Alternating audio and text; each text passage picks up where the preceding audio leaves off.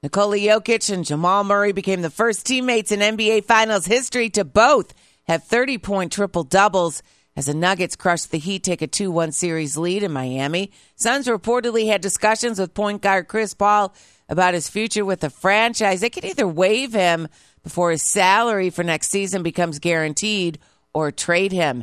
Stanley Cup Final continues tonight in Florida. Golden Knights will try to take a commanding 3-0 series lead against the Panthers. Receiver DeAndre Hopkins will visit the Titans next week. Colts corner Isaiah Rodgers Sr. not on the practice field for the team's OTAs as the NFL continues to investigate him for violating its gambling policy. Canadian wildfires affecting the sports world as baseball postponed games in New York and Philadelphia, while the WNBA postponed last night's matchup between the Liberty and the Lynx. That's sports. Ron Moss, NBC News Radio.